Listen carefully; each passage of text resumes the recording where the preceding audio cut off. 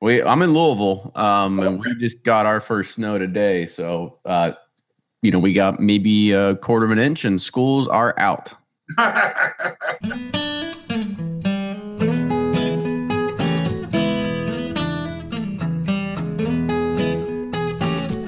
everyone, welcome to the first podcast for 2017. We closed out December with a record number of downloads. We were at 31,000 for the month.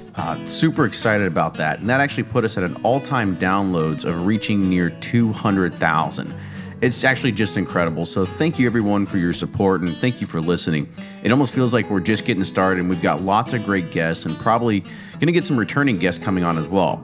We're going to take the podcast, I think, in a probably a little bit different direction in 2017.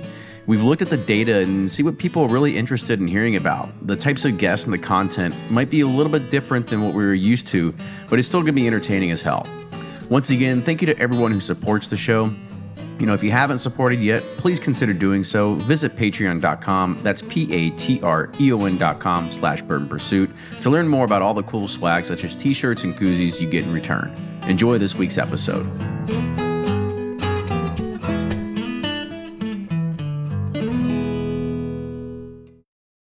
Ed Bly and Rising Tide Spirits are back again with a new release of Old Stubborn Bourbon. And this release of Old Stubborn is a premium hand marriage of 10, 11, and 12-year cask strength, barely filtered pot still bourbon. It comes in at a staggering 123.8 proof, and the flavoring grain for this one, which the last one was wheated, but this time it's now rye. Rich, sweet, and bold with a long finish that's sure to be another eye-opener. You can order online at Sealbox or thebourbonconcierge.com, and you can even purchase in person at Revival Vintage Spirits, and even now with very few select stores in Kentucky. You can get it now while you can, but be sure to do it because it's not going to last long. And they're off for another Give 270 2020 Unicorn Raffle. Your $20 ticket gives you not one, but two chances to win from our lineup of 20 Woodford Reserve treasures, including the grand prize, the rarest unicorn yet, the Woodford Reserve Kentucky Derby 150 Baccarat Edition. Only 150 bottles were made and is just like the one the Derby winning owner receives. Quit horsing around and get your $20 tickets now at give270.org. Charitable Gaming License ORG 0002703. From their bar to yours, Chad and Sarah of the popular YouTube channel It's Bourbon Night bring you their favorite at-home old-fashioned mix with the new Elemental Elixirs Golden Hour Syrup. It's a custom-made syrup with notes of bold black tea, warm spices, and orange zest. All you need is your favorite whiskey and ice. No bitters needed. One bottle makes 16 drinks, so that's only $1 a cocktail before you add your own whiskey. They can also be enjoyed in other cocktails or spirits, mocktails, coffee, tea, and anything you can think of. It's crafted locally in Lexington, Kentucky, and you can get your bottle now at whiskeyambitions.com.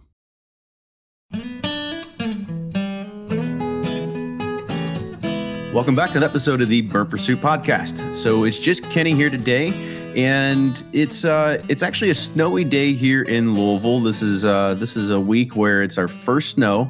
And we were kind of joking before we started recording that we just got our first quarter inch and all the schools are closed around here. It's the way that people from the Northeast and everywhere else, they always laugh at us because Louisville just doesn't have the infrastructure to be able to take care of snow. But it is during the time of the year when, the barrels are starting to do their contraction. They're starting to do all the things that you hear about when you go and you visit things on the Bourbon Trail. And so this is really how the magic is happening, right? We have those shifts in the weather, and this is how the sausage is made, I guess is a good way to put it. So today on the show, we have a legendary author. We have Chuck Cowdery on the show. So today, Chuck, welcome, first off. Thank you. Good to be here. Well, good. So before we jump into it, I think it's notable. We have to say that, you are one of the legends when it comes to being a bourbon author. You've written all kinds of books such as Bourbon Straight, Bourbon Strange. And I kind of want to give people an understanding of first a little bit about you. Talk about the man before bourbon and kind of how you got into it as well. Well, I probably the biggest thing was my moving to Louisville back in the very snowy year of 1978. I moved there in the late winter of 1978, and there was a foot of snow on the ground. That may be hard to believe, but that was a very very snowy winter in Louisville. And just I came there from Ohio, and really, even that long ago, there were more distilleries, more companies. Everybody was based in Louisville. I was in the advertising business, and the nature of small local ad agencies in those days was you had, everybody had one local bank and one local bakery. And as things started to get more national, that was less and less of the case. But in Louisville, everybody had a distillery. Every ad agency had one of the distillers or one of the marketing companies as a client. So actually, one of the very first people I met in the industry in Louisville was Max Shapiro, the president of Heaven Hill. And the agency I worked for had Heaven Hill as an account. And I didn't really directly work on the account because I did mostly the radio and TV advertising for the agency. But Max is a big presence. And when he was in the office, everybody knew it. It wasn't a very big office. So I've known Max since those days. So that was my first exposure to the industry. And then I went to work for another company in Louisville where I worked with Brown-Forman and worked on a lot of their brands. Although in those days, didn't do much on any of the bourbon brands because bourbon was pretty much dead in the late 70s, early 80s. We would talk about doing something for, say, Early Times or Forester, and then the answer we would get back would be, we're just trying to keep those brands alive and keep them profitable, and we're not investing a lot in them because people are just not buying them. And there was a lot of feeling at that time that maybe bourbon was going to go the way of some other beverages that had kind of died out and maybe just held on with a small market. But, nobody really foresaw that the business had been down for about 20 years, 15 years at that point, and people were beginning to come to the conclusion that it wasn't going to come back. So at any rate, that was my exposure to the industry. And then actually after I moved to Chicago, Kentucky was getting ready to celebrate its bicentennial of statehood. That would have been in 1970 or 1992. Kentucky became a state in 1792. And the KET was giving out some money for people to do productions about Kentucky subjects. I put in a proposal to do a documentary about bourbon, and also got the Kentucky Distillers Association to chip in some money.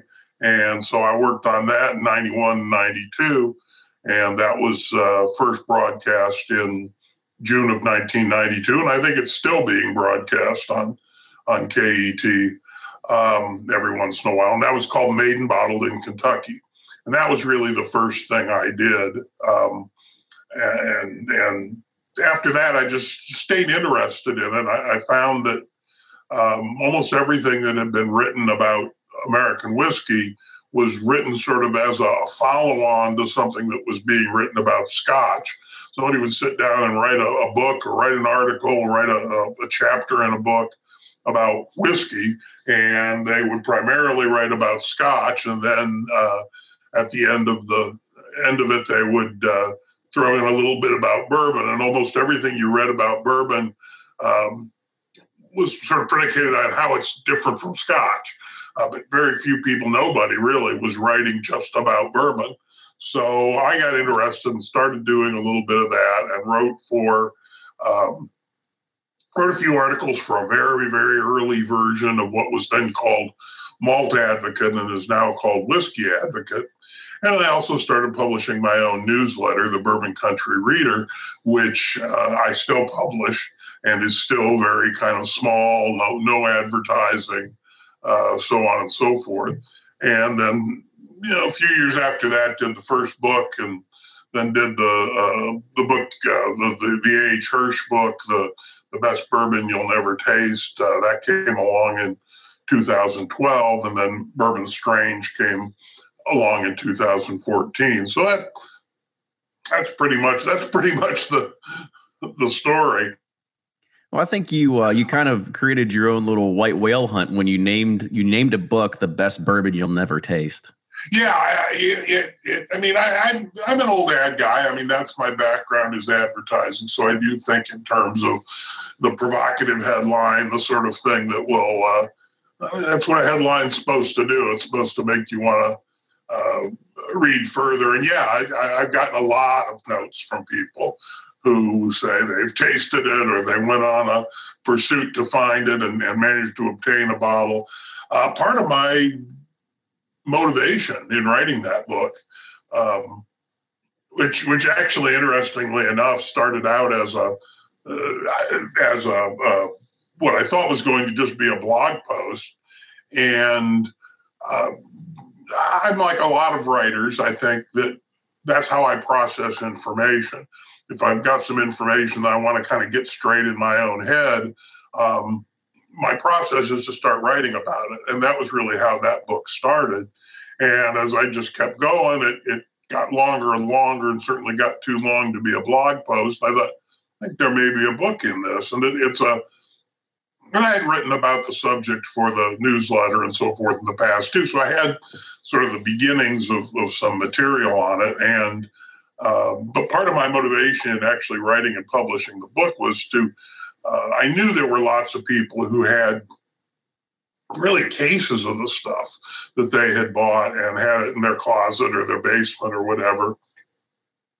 And, as you well know, selling alcohol is problematic legally, but people do it. And I knew that people would do it. And I kind of wanted to liberate to the best that I could those bottles that were sitting in people's closets and basements and so forth, and give people the idea that, hey, there really is some demand for this out there. If you can see your way clear to, maybe bend some laws a little bit, there's a market for it, and you'll be doing the greater bourbon-loving world a favor by letting people actually drink the stuff and not just admiring the bottles on your shelf or wherever you have them. And I think that did prompt a lot of people to, and the internet, where people are able to get information about all sorts of things, including bourbon and what's available, I think did prompt a lot of people to feel like this was the time for them to cash in on that acquisition. And so I think a lot of people did. And you still hear about people, actually right around the time, and I write about this in the book, right about the time I was writing the book, or at the time I was finishing it, I got a note from somebody who had actually found a bottle of the A.H. Hirsch on a shelf I think on the south side of Louisville, if I remember correctly, Fern Valley or someplace like that, Prospect, not Prospect, but one of the southern suburbs. And, found it on the shelf at the original shelf price, which at that point had been like $80 a bottle at the time when people were paying over $1,000 a bottle for it, which is about what people are paying for it now. Anyway, that was sort of the story of that book, and it's been surprisingly successful as a book. It's now that was almost back in 2012, right? So yeah, it's been a little bit, and it's still selling, which kind of surprised me. It actually sold very well over Christmas, and I don't know if people who managed to get a hold of bottles were trying. I certainly know a lot of people who either before or after buying a bottle also bought the book because they wanted sort of to know the story of and there's really nowhere else where that story has been fully worked out. A lot of people call me a historian. I don't call myself that. I think I'm a writer, a history writer, a popularizer. But most of the history I write is stuff where other people did the real hard legwork. I'm just sort of writing it up as a story and making it available to people. With the Hirsch, I actually did some real historic sleuthing in terms of talking to original people who'd been involved with it, including Julian Van Winkle. And Mr. Hirsch himself is long since gone, but talked to some of the other people who'd been involved with it. Henry Price, for example, who owned the brand at one time, and so I was able to get and Dick Stoltz, who was the last master distiller at Michter's, and talked to him about it. He remembered it, and so that was interesting for me. And then I think it also made the book interesting. It's not a real big book, but it's got a lot of information that you can't find anywhere else if you're interested in. And it's not just that product, but how that sort of phenomenon comes about. Absolutely. So I think give the listeners just a little bit more information about Bourbon Straight and Bourbon Strange. Just kind of a quick 1 minute overview of what each one kind of offers, in case they feel like going on a Amazon shopping spree. Yeah, they're both available on Amazon. All three of them are available on Amazon, as is the documentary Made and Bottled in Kentucky. Bourbon Straight, again, has been sort of a phenomenon. I've been real happy with the fact it still sells very well, and it came out in 2004, so it's more than 10 years old, and still sells very, very well. And it's kind of the I certainly don't discourage anybody from buying it. It's the bourbon industry changes pretty slowly, so even though there certainly have been changes in that period of time, a lot of it's still very, very valid, and certainly the things about how bourbon is made and so forth, none of that's changed. So it's pretty much an overview. It's not a lot. It includes about 35 reviews of specific products, and there are certainly tasting notes in there, but tasting notes and that sort of thing is not really my thing. I think of myself as a good splainer. That's what I've always been in my life, is good at explaining things, and that's sort of what I based my straight career on too. And that's what I try to do. Try to make a lot of this stuff clear and try to cut through a lot of the marketing stuff. The marketing is like marketing for bourbon is like marketing for anything else. I mean, they're trying to sell a product. They're trying to make it look as appealing as possible. I try to cut through some of the stuff that is maybe a little misleading and make it a little clearer to people. And the second book in that sort of series, Bourbon Strange, which just came out in 2014, is really just continuing that. I mean, I went even more into sort of storytelling in terms of specific stories about how things happened and history to some extent, although a lot of the more recent history, and certainly covering the history of the boom that perhaps started in 2000, 2001, and really got underway a few years after that. Covers a lot of that, and I get a lot of positive feedback that says it's very readable, very easy to read, and enjoyable to read, and that's important to me. I wasn't trying to create a encyclopedia. I wasn't trying to create a reference book. I was trying to create something that you can sit down and read and enjoy. Well, good. So let's go ahead and just jump into to today's news and some of the blog articles you've written, because it seems like that's where you're publishing a lot of stuff. So the biggest topic to kind of really talk about, on episode 78 of the fourth edition of the Bourbon Community Roundtable that we host on the podcast, we went in depth talking about the price increase that we saw with Booker's, and the whole nation went on a scare hunt. It was something that came out from Beam Suntory that said the new suggested retail price is going to be $99.99. And from there, it started a huge panic, I guess you could say, in the bourbon world. Everybody was talking about it. And as of this week, there was some real interesting news that came out that Beam is almost kind of reversing their decision. And I'm going to kind of go ahead and let you kind of talk a little bit more about what the decision was, where it's going to be, and kind of your thoughts about it, because I liked how you started off your blog post and I guess you can say the way that you would capture this. The first word just says dumb with a period. Yeah, I mean, that's a conclusion to a whole process that went on. The way it all started, I don't know, a month or so ago, was there started to be some rumors, some of the websites, some of the Facebook pages and stuff, people were saying, oh, their rep said, they heard from their Beam rep, or the store reported to them that their Beam rep had told them that this price increase was coming. And my reply at the time was, that doesn't sound right. It doesn't make sense to me. It seems like that would be a bad move on their part.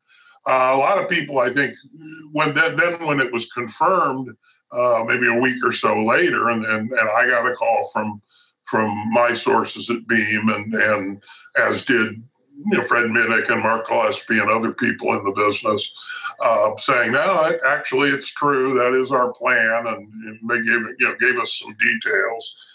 And in fact, a lot of people jumped on me, I think unfairly, saying that I had been misleading them with my earlier comments. But my earlier comments, I didn't have any information and didn't present it as though I had. I just said, to me, it doesn't seem like a very smart move. And therefore, I doubt that it's true. And then it turned out to be true. And I was accused of lying and, so forth. And I mean, people get kind of crazy about this stuff. And then just 2 days ago, Beam called, as far as I know, only 2 people, and I was not one of them. They contacted Mark and they contacted Fred. I think maybe they anticipated what my reaction would be and didn't want to. And again, the people who would be calling me aren't the people who made the decision. I'm pretty confident. But yeah, I mean, I think it was dumb. I don't know. I don't necessarily think that what they were trying to do, raising the price, trying to change the positioning a little bit, trying to push bookers more into the unicorn status. I don't know that was necessarily a bad idea. I think they just went about it very badly. And I also think it's really a question if you can really fabricate something like that, whether or not you can just decide, we're going to make this product so desirable that we can get a lot more money for it. I don't know that you can necessarily just do that by declaration, by fiat. And in fact, what happened proved that you couldn't. But what they basically did was they backpedaled, not entirely, but it was they said they were going to increase the price more gradually, and that the new wholesale price would support a retail price more in the vicinity of $65, $75 as opposed to $100. But that's still about rather than 100% increase over the current price, it's about a 50% increase.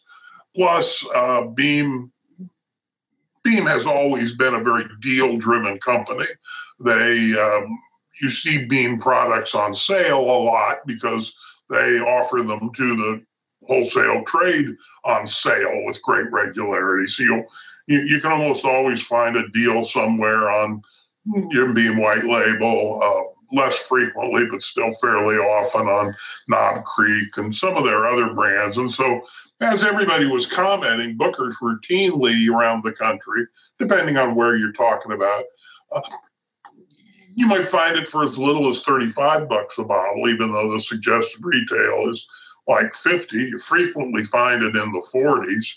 And it's one of those products you almost never see retailers marking up like they do with, say, the Van Winkles or the Buffalo Trace Antique Collection, where retailers themselves will take an increase over the suggested retail. And that's not legal in every state, but it's legal in many of them, and that's what they do. Booker's has never really even been able to do that. So I think what happened, nobody's given me any direct information, but what I believe happened was that they got serious pushback from the trade, people in the trade saying, I know of some people who actually returned orders, basically saying that this is going to kill the brand. We don't want this on our shelves at that price because nobody's going to pay it. And I think when they start getting that kind of feedback, that's the kind of thing that the company has to listen to. So I'm sure nobody wanted to reverse this. It's obviously very embarrassing. I mean, there's no way to spin it where they don't have substantial egg on their faces. It's an embarrassing thing to do. You don't even see it that often from companies because it's so much to be avoided. And it does seem, maybe they were all distracted by their big headquarters move. They just moved their headquarters from Deerfield, a suburb of Chicago, down into the Merchandise Mart, which is right just outside the Loop in area of Chicago called River North, just north of the Chicago River. And so they moved back into the city where they had been until the 80s. And maybe they were distracted by everybody. Maybe they lost some papers along the way, but it seems like maybe they lost some brain cells because it was a really bonehead move. I mean, they didn't research it well enough or think it through well enough before they did the thing originally to anticipate this kind of a reaction, which I think they could have anticipated if they had their heads screwed on straight. Yeah, I mean, I think you have to give some credit to the people that were making up a lot of the theories, right? Even in the last roundtable, Blake and Carey from Bourboner and Suburbia.com kind of said, like, this could be just a huge marketing scheme, or it could be something that fourth quarter sales were down, and this is a way to really ramp them up towards the end of the year. And I think they wish they were that smart. Yeah. I mean, I think it was funny that, at the very end, Carey said that we have power as the consumer. And you kind of talked about people in the industry, the salespeople that said, they're getting the pushback. Whereas there was a good survey that came out from Breaking Bourbon that said over 89% of the respondents said that they would never buy Booker's at that sort of suggested retail price. So I don't really know if they were actually listening to the consumers or if they were listening more to the people that are in the industry that were really pushing them back. But I think by and large, I don't think there was more than a handful of people that were actually in support of it. Well, the nature of the industry is that, they listen to consumers, but it's a very structured industry by law. The fact that the producers can only sell to licensed distributors and the retailers can only buy from licensed distributors, and the consumer can only buy from licensed retailers. So yes, consumer feedback is very important, but mostly it's the consumer feedback that comes through the channel, that comes, people complaining to the retailer complains to the wholesaler complains to Beam Suntory, and that's really how. So I don't mean to suggest that the consumer pushback was not important. Obviously, it was the driver of the whole pushback. But the way Beam receives that pushback is through the trade channels. And so the retailers are hearing from the consumers and the wholesalers are hearing from the retailers. And that's how the information is transmitted. And it's much more powerful that way. If you complain to your retailer about anything, that's really much more powerful than complaining directly to Beam. Because that's what, the people who are actually making the orders that put the money in their pockets are the wholesalers who are getting their orders from the retailers. And that's really what drives that decision making. And I'm sure that the folks at Beam were loath to reverse this. I mean, it's terribly embarrassing. So it had to have been very, very strong feedback that told them this isn't going to work. And yeah, I mean, people do. Yeah, I ran a lot of comments. Oh, I'll never buy Booker's again. I'll never buy a Beam product again. People say a lot of things, right?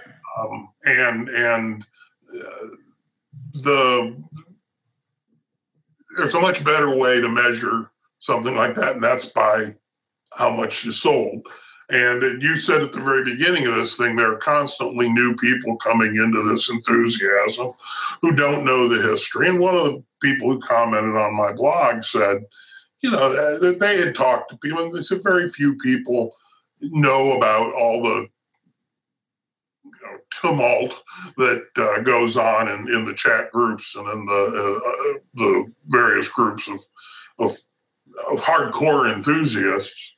And I think that's true, but what that also neglects is that the reason the producers care about the hardcore enthusiasts is because they're powerful influencers.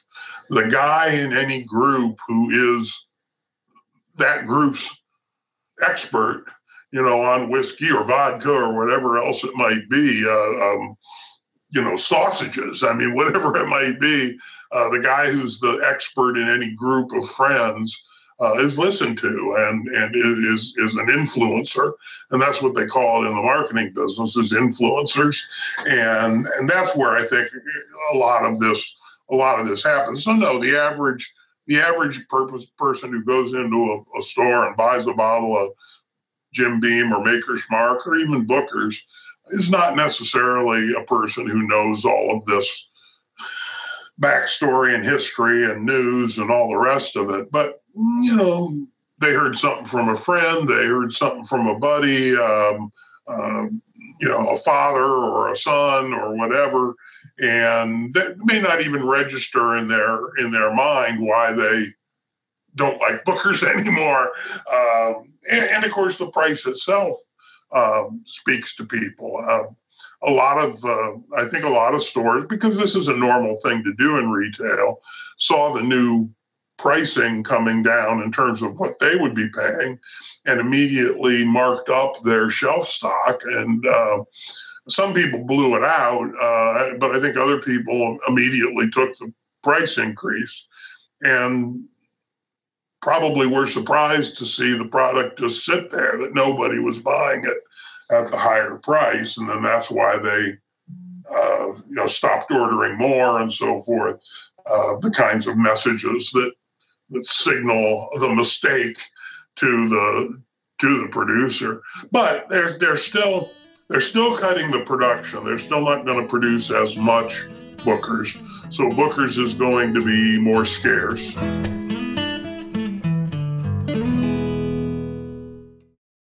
Customers are rushing to your store. Do you have a point of sale system you can trust, or is it a real POS? You need Shopify for retail. Shopify POS is your command center for your retail store. From accepting payments to managing inventory, Shopify has everything you need to sell in person. And with Shopify, you get a powerhouse selling partner that effortlessly unites your in-person and online sales into one source of truth. Track every sale across your business in one place and know exactly what's in stock. Connect with customers in line and online. Shopify helps you drive store traffic with plug-and-play tools built for marketing campaigns from TikTok to Instagram and beyond. And you can get hardware that fits your business. Take payments by smartphone, transform your tablet into a point-of-sale system, or use Shopify's POS Go mobile device for a battle-tested solution. Plus, Shopify's award-winning 24/7 help is there to support your success every step of the way. Do retail right with Shopify. Sign up for $1 per month trial period at shopify.com/bourbon, all lowercase, and go to shopify.com/bourbon to take your retail business to the next level today. Shopify.com/bourbon. If you're anything like me, then you can't get enough about bourbon. And that's why I'm a subscriber to Bourbon Plus magazine.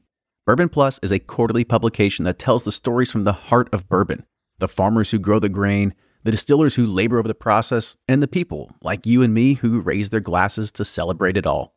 Subscribe to Bourbon Plus magazine today at bourbonplus.com, that's PLUS.com, and use code PURSUIT at checkout for $5 off your subscription.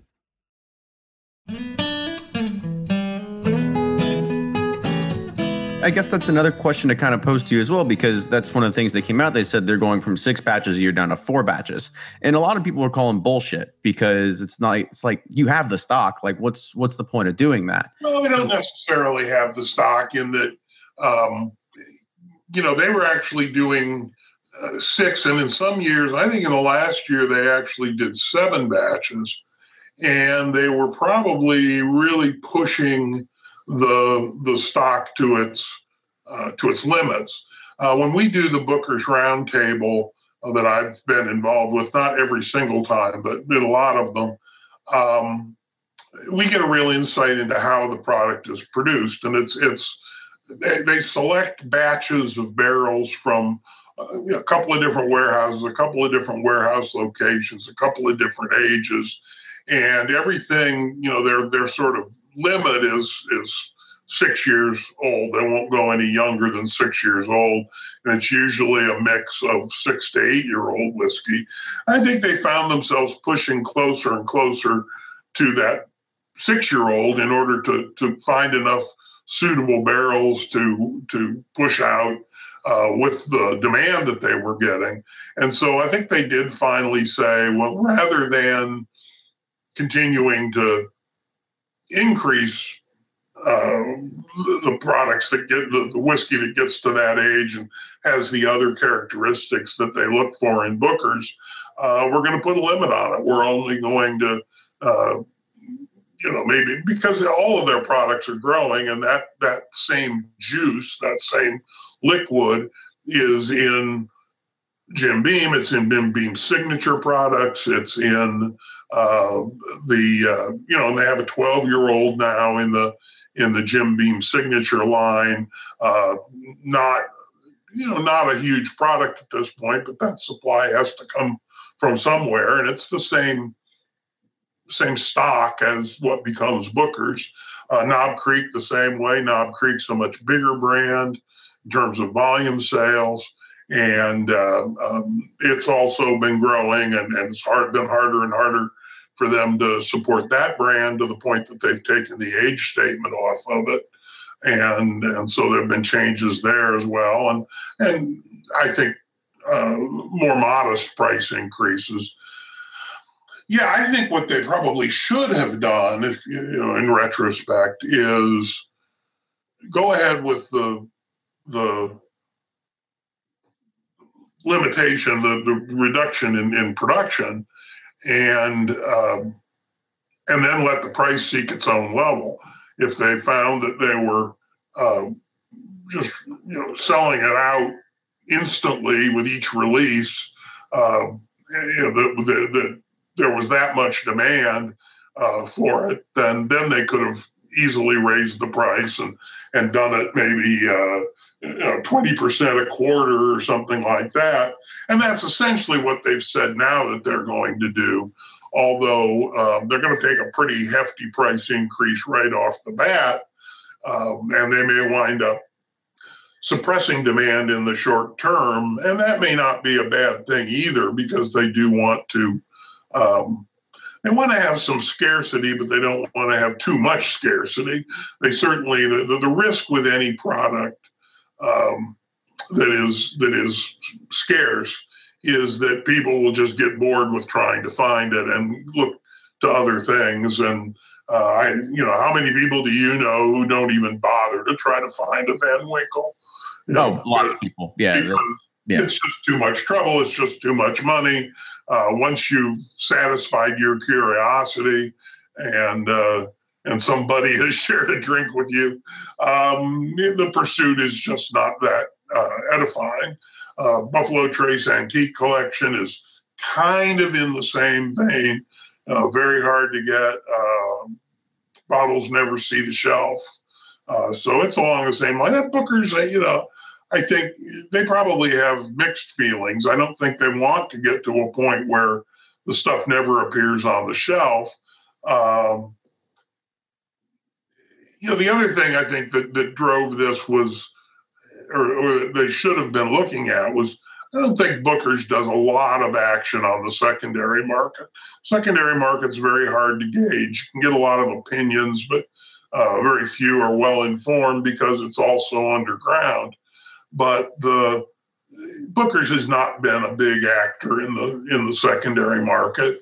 There have been a few of the special editions. The 25th anniversary, certainly the Booker's Rye was something that had a lot of action in the secondary market. But even there, you didn't see a lot of people selling it for much more than the original price, where people might have bought a bottle for $300 and sold it for $350 or $400, but not for $700, $800, $900, the kind of markups that you get on the Van Winkles. And so I think they could have seen that. They could have looked at that and said, I don't know if Booker's is ready to support the higher price. But anyway, it's an interesting thing. I think a lot of people look at it and do reach some kind of preposterous conclusions. But at the same time, I thought the original rumor was preposterous, and it turned out not to be. So you can never be too sure about. Certainly not. 2016 has been a year when a lot of unexpected things happened. A lot of things happened that people didn't think would ever happen. For sure. And I think they always say there's no such thing as bad publicity. And I think when you think about what they did is, even for a modest enthusiast, somebody who's just a very novice into it, and they read about it and they're not in the, they don't have large collections or anything like that, but they read about that. And then the first thing they think is, well, I need to just go where I can get a bottle. And so it definitely put the word Booker's in the minds of a lot of those people that are just starting to get into the hobby as well. So it did have another effect on those sorts of people at the same time. Yeah, I think that's true. I think that the adage, there's no publicity. I think sometimes there is. I don't think in the long run, I don't think anybody at Beam would say they wanted this to happen. And I think in the long run, it's not good for the brand. But people's memories are short. And as we've pointed out, new people coming in are not going to know this history. And they're going to go into a store and they're going to, hear that Booker's is good, and they're going to see it being at whatever price it is. And there are certainly other bourbons that are priced similarly. So, and certainly $100 isn't an obstacle for a lot of people, especially people who are coming over from Scotch, for example, and are used to paying that and much, much more for a bottle. And I think that, again, these people are in business. They're in business to make a profit, and they're in business to increase that profit. And when you think about the whiskey business, you've got whiskey in barrels and it's aging, and you want to maximize that. You want every barrel you empty and put in a bottle, you want to get so I certainly don't blame them for trying. I think they just botched this attempt. But yeah, I think in the long run, it's certainly a good product and will probably support a higher price down the road. And like I say, people do have short memories, and they also don't have a whole lot of alternatives. Every producer has made people mad at some point. Right. And if you swear you're never going to patronize them again, your list of available options is going to get smaller and smaller. And I think people who decided they were going to abandon all of the majors and start patronizing the micro distilleries, I don't think they've exactly been edified with that option either, because this stuff's not quite up to the standard of the major producers yet, most of it. I agree too. So I think we beat up on Beam enough. What do you think? Oh yeah. All right. So there's always more, but I'm usually beating up on Diageo. So beating up on Beam is kind of a nice change of pace for me. It feels good, right? So I guess let's kind of shift gears a little bit and kind of move over to Sazerac, because you talked about a few different articles, and we kind of talked a little bit before this, and you've said that they've been doing a lot of things recently. They've been doing a lot of buying. You could almost look at them as like the Apple in this market, that they've got cash reserves sitting around, and you might attribute that to the money the money from the success that they've had of the brand of Fireball. So kind of talk about what you really think about a Fireball being a success, and kind of like what are their purchases that have been happening lately, and what that ultimately means to the industry in itself. Well, Sazerac, like a couple of other companies, Heaven Hill being the other prime example, is a privately owned company. It's a family-owned company.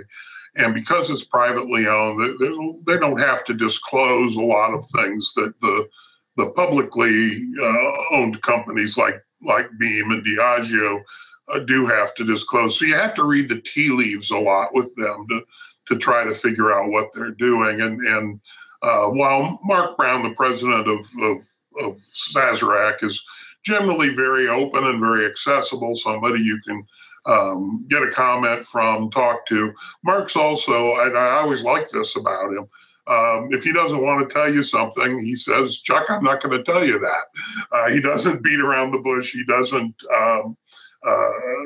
obfuscate, try to mislead you. He just says, I'm not going to tell you that. I don't have to tell you that. I'm not going to tell you that. And so a lot of times you have to guess at these things, and they've never connected the dots. But and even Fireball sales are not publicly disclosed, but it's pretty obvious that Fireball is a huge phenomenon. The product itself, it's fine. I mean, it's a big industry. People can drink what they want to drink. It's not my job to tell people what they should drink. I think if people consider themselves whiskey enthusiasts and the main whiskey they drink is Fireball, they might want to do a little self-examination. But some soul searching, if you will. Yeah. Again, that's not my business. But from a business standpoint, Fireball's obviously been very successful. It's very profitable because it's very inexpensive to make, and they're selling, tons of it. So it's obviously been a big success for them. And I remember when Heaven Hill struck gold with Hypnotic a few years ago, that funded a lot of things, and they were able to put that money back into the company. And that's what Sazerac has clearly done. They don't have Wall Street. They don't have the market. They don't have shareholders. The company is very closely held. Mark Brown has told me on numerous occasions that he's really got a lot of autonomy to run the company as he sees fit, because basically he has to talk to Bill Goldring a couple times a year. That's the family that owns it. And he says, he talks to Bill a couple times a year, and if Bill's happy with the sales results of the company and the profitability of the company, then Mark can pretty much do what he wants. And so Mark has been Sazerac has been investing in a lot of things. They've purchased hundreds of acres of land around the distillery. They have been growing corn on some of it, which they're using themselves to make bourbon. But they've also been, the main reason they bought the land is because they're building warehouses on it. And they're going to, over a 10-year period, probably double the amount of warehouse capacity they have. And as Mark explained, even if their volume sales don't increase, but of course they certainly are, the market wants older and older whiskeys. And so they're, obviously, if you're going to take something from being 4 years old to 8 years old, it's got to age that much longer. And that means you've got to have more warehouse space to do that. You need twice as much warehouse space to make an 8-year-old whiskey as you do to make a 4-year-old whiskey. So that's a lot of money they've been spending right there that is not maybe as obvious because they've been doing it sort of over a long term. But they had some warehouses right there by the distillery that had actually been sold 20 years ago, 30 years ago to the state of Kentucky to turn into office buildings. They have since bought those buildings back and converted them back into warehouses. They've built a new state-of-the-art, largely automated warehouse, finished goods warehouse, where the cases of rice. And you have to understand, too, Sazerac does a huge business in brands you've never heard of every shape and size, vodkas and gins and liqueurs and imports, rums and so forth. So they have big bottling facilities, big warehouse distribution facilities. They just put a lot of money into the one in Frankfurt and a lot of money into the even bigger one in Owensboro. Then they bought these buildings in New Orleans that they're going to turn into a home place, a Sazerac attraction. The buildings are in a area of downtown where they're on the tourist beat, and so they're going to create something. Actually, it looks quite a bit like their visitor center at Buffalo Trace, what they're planning for the visitor center in New Orleans, and that was a big purchase, and purchasing Southern Comfort and a smaller liqueur brand from Brown-Forman.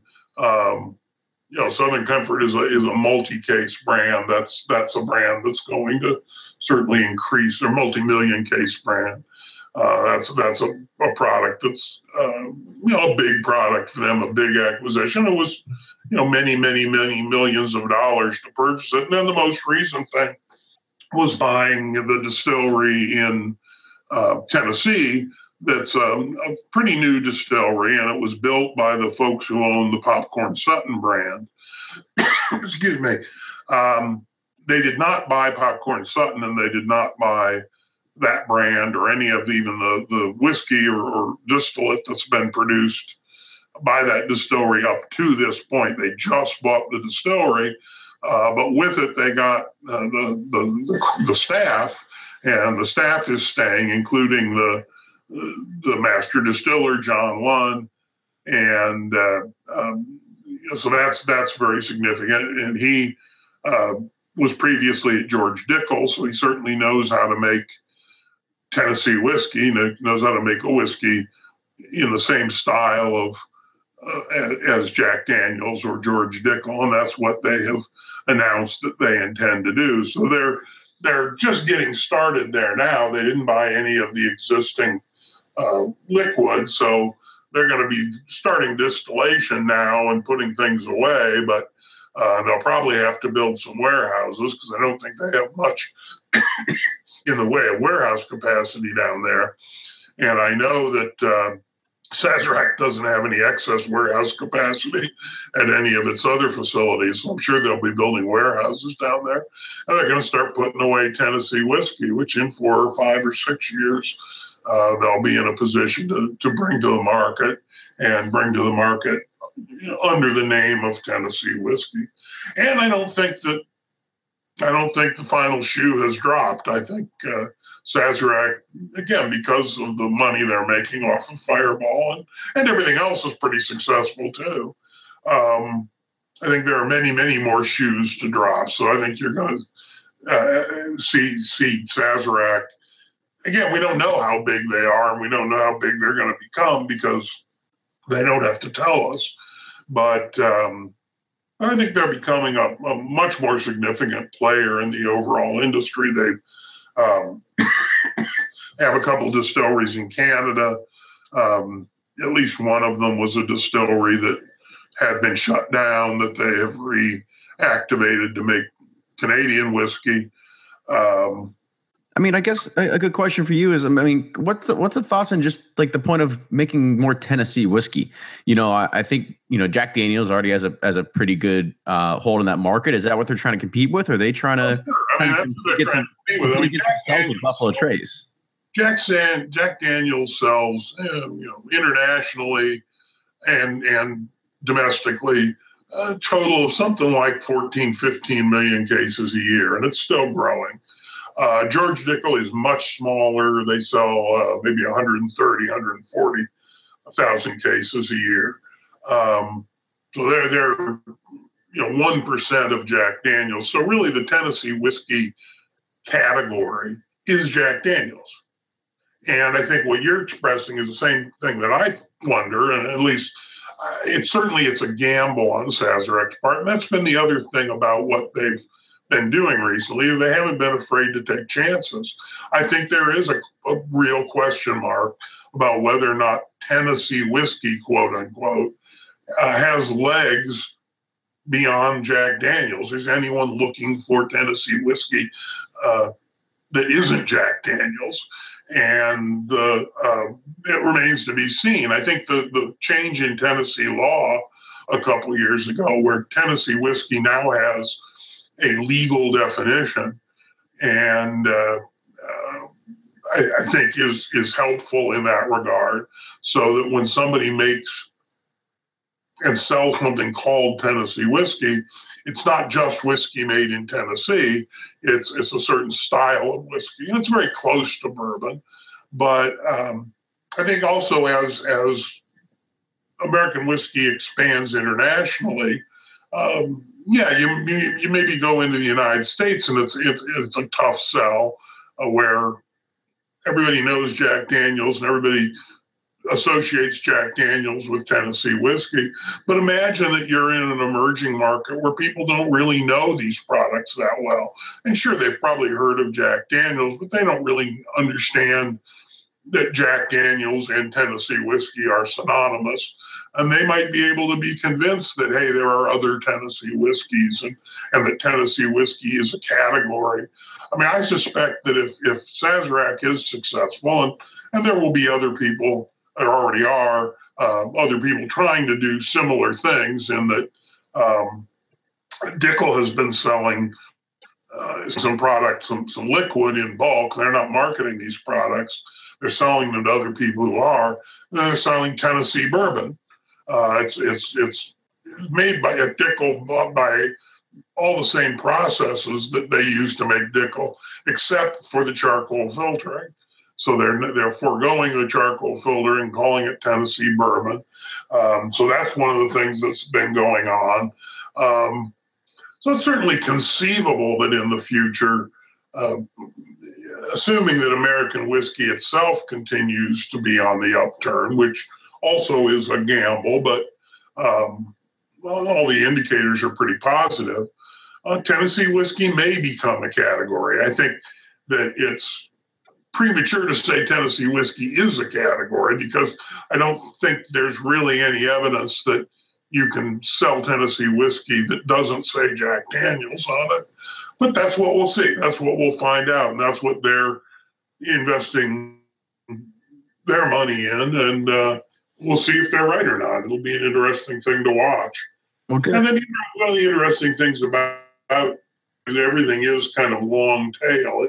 It takes a while for these things to roll out. And Fireball probably is a very limited phenomenon. Does it have another year? Does it have another 2 years? I don't know. But you look at something like Fireball and you think that's probably going to burn itself out, if you'll pardon the pun. Kind of like how Goldschlager was really big, or 8 years ago or 10 years ago. Yeah. And all the companies, every company has placed a gamble on some of this stuff. I mean, there was a time, 5, 6, 7 years ago, when the micros were all coming out with this white whiskey, and white whiskey seemed to be something that might actually have some legs. And Beam came out with a white whiskey product, and Daniels came out with an unaged product. They didn't necessarily call it white whiskey, but they came out with clear products, unaged products, and it sort of all fizzled out. Nobody's, when was the last time you heard anybody say anything about white whiskey. Yeah, and you can go back in time. I mean, people were spending big money on. The producers were spending big money on wine coolers back in the late '80s, and that was a thing that got very hot for a while and then fizzled out. Who buys wine coolers anymore? Never forget. Yeah, but so these things, and that's part of the industry. That's part of it. Some fads do become permanent products. I mean, Bailey's and the other cream liqueurs maybe seemed like a fad at first, but they've settled into being very successful long-term products. But most of these things don't. And I think Hypnotic is an example of that. I mentioned them before. That was a huge boon to Heaven Hill when it first broke, and it had a 2 or 3 year run, and then it's still sold. There are still people who drink it, but it's not the phenomenon that it was. And I think Fireball is going to go that same way. But you make hay while the sun shines, and they've got this money to invest, and they're investing it. And I think for the most part, with my limited ability to judge these things, seem to be investing it wisely. They're not buying golf courses or they're not diverging from their they're staying in their comfort zone and building up the business that they're already in. So the other thing that I think maybe it was the next thing you wanted to talk about, and I think it dovetails into what we were just talking about, is the fact of some of these micro distilleries now being acquired either in whole or in part by the bigger companies, and that's a trend I think that we're seeing now, is that the bigger companies want a piece of that action. Sazerac, in a sense, is in that, but they're in it a little differently. They have the distillery in Virginia, the Smith Bowman distillery that they've been now operating as a craft distillery, as a micro distillery. The distillery in Tennessee, even though it's fairly good sized, it is an all pot still operation. So it is certainly has many characteristics of a craft distillery. It's also in a tourism area in the sort of Gatlinburg, Pigeon Forge area, and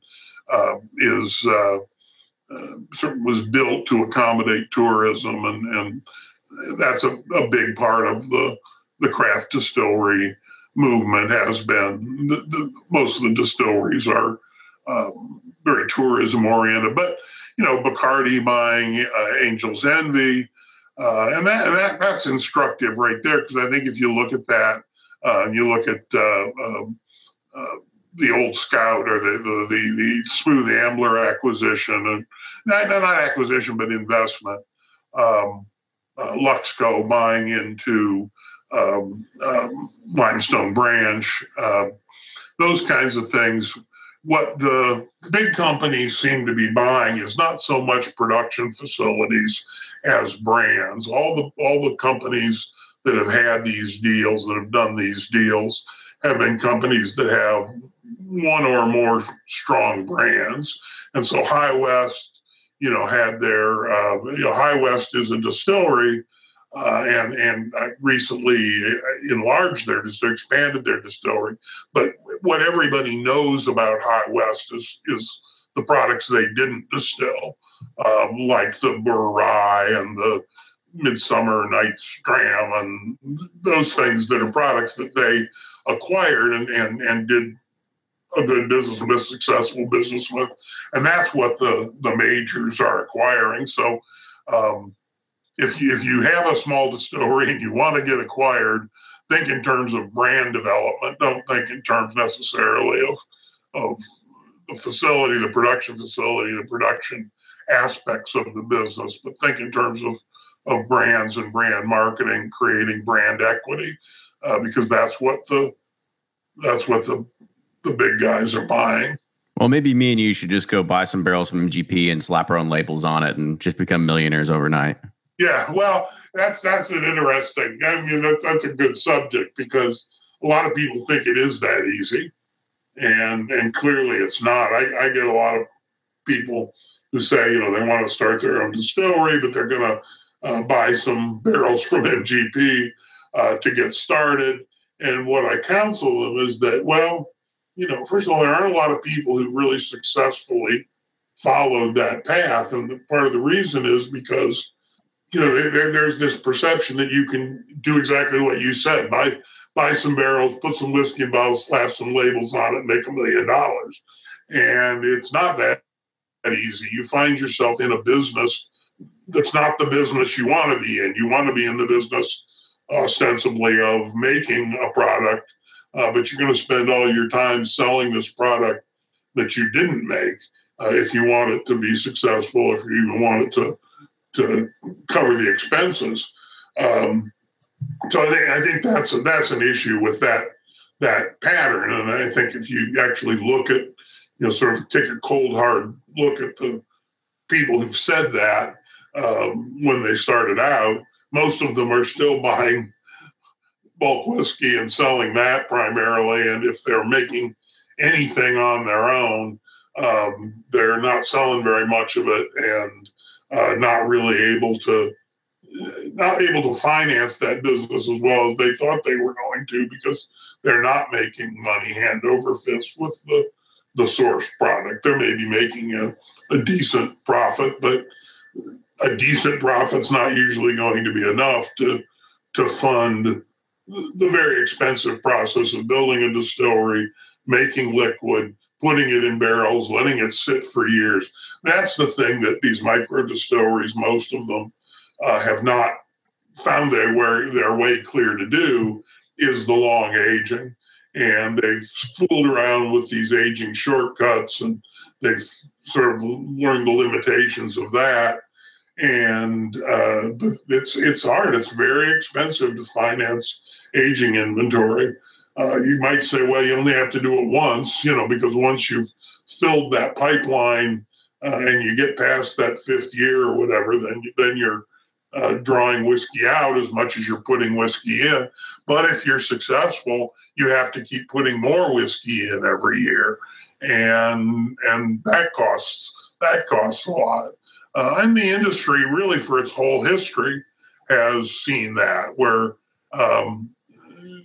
sometimes success can be as dangerous, as hazardous as failure, because you need money to finance growth, and there's just not enough of it in your own pockets, or you find yourself putting all of your assets into the business and don't have anything to take home, don't have anything to diversify with.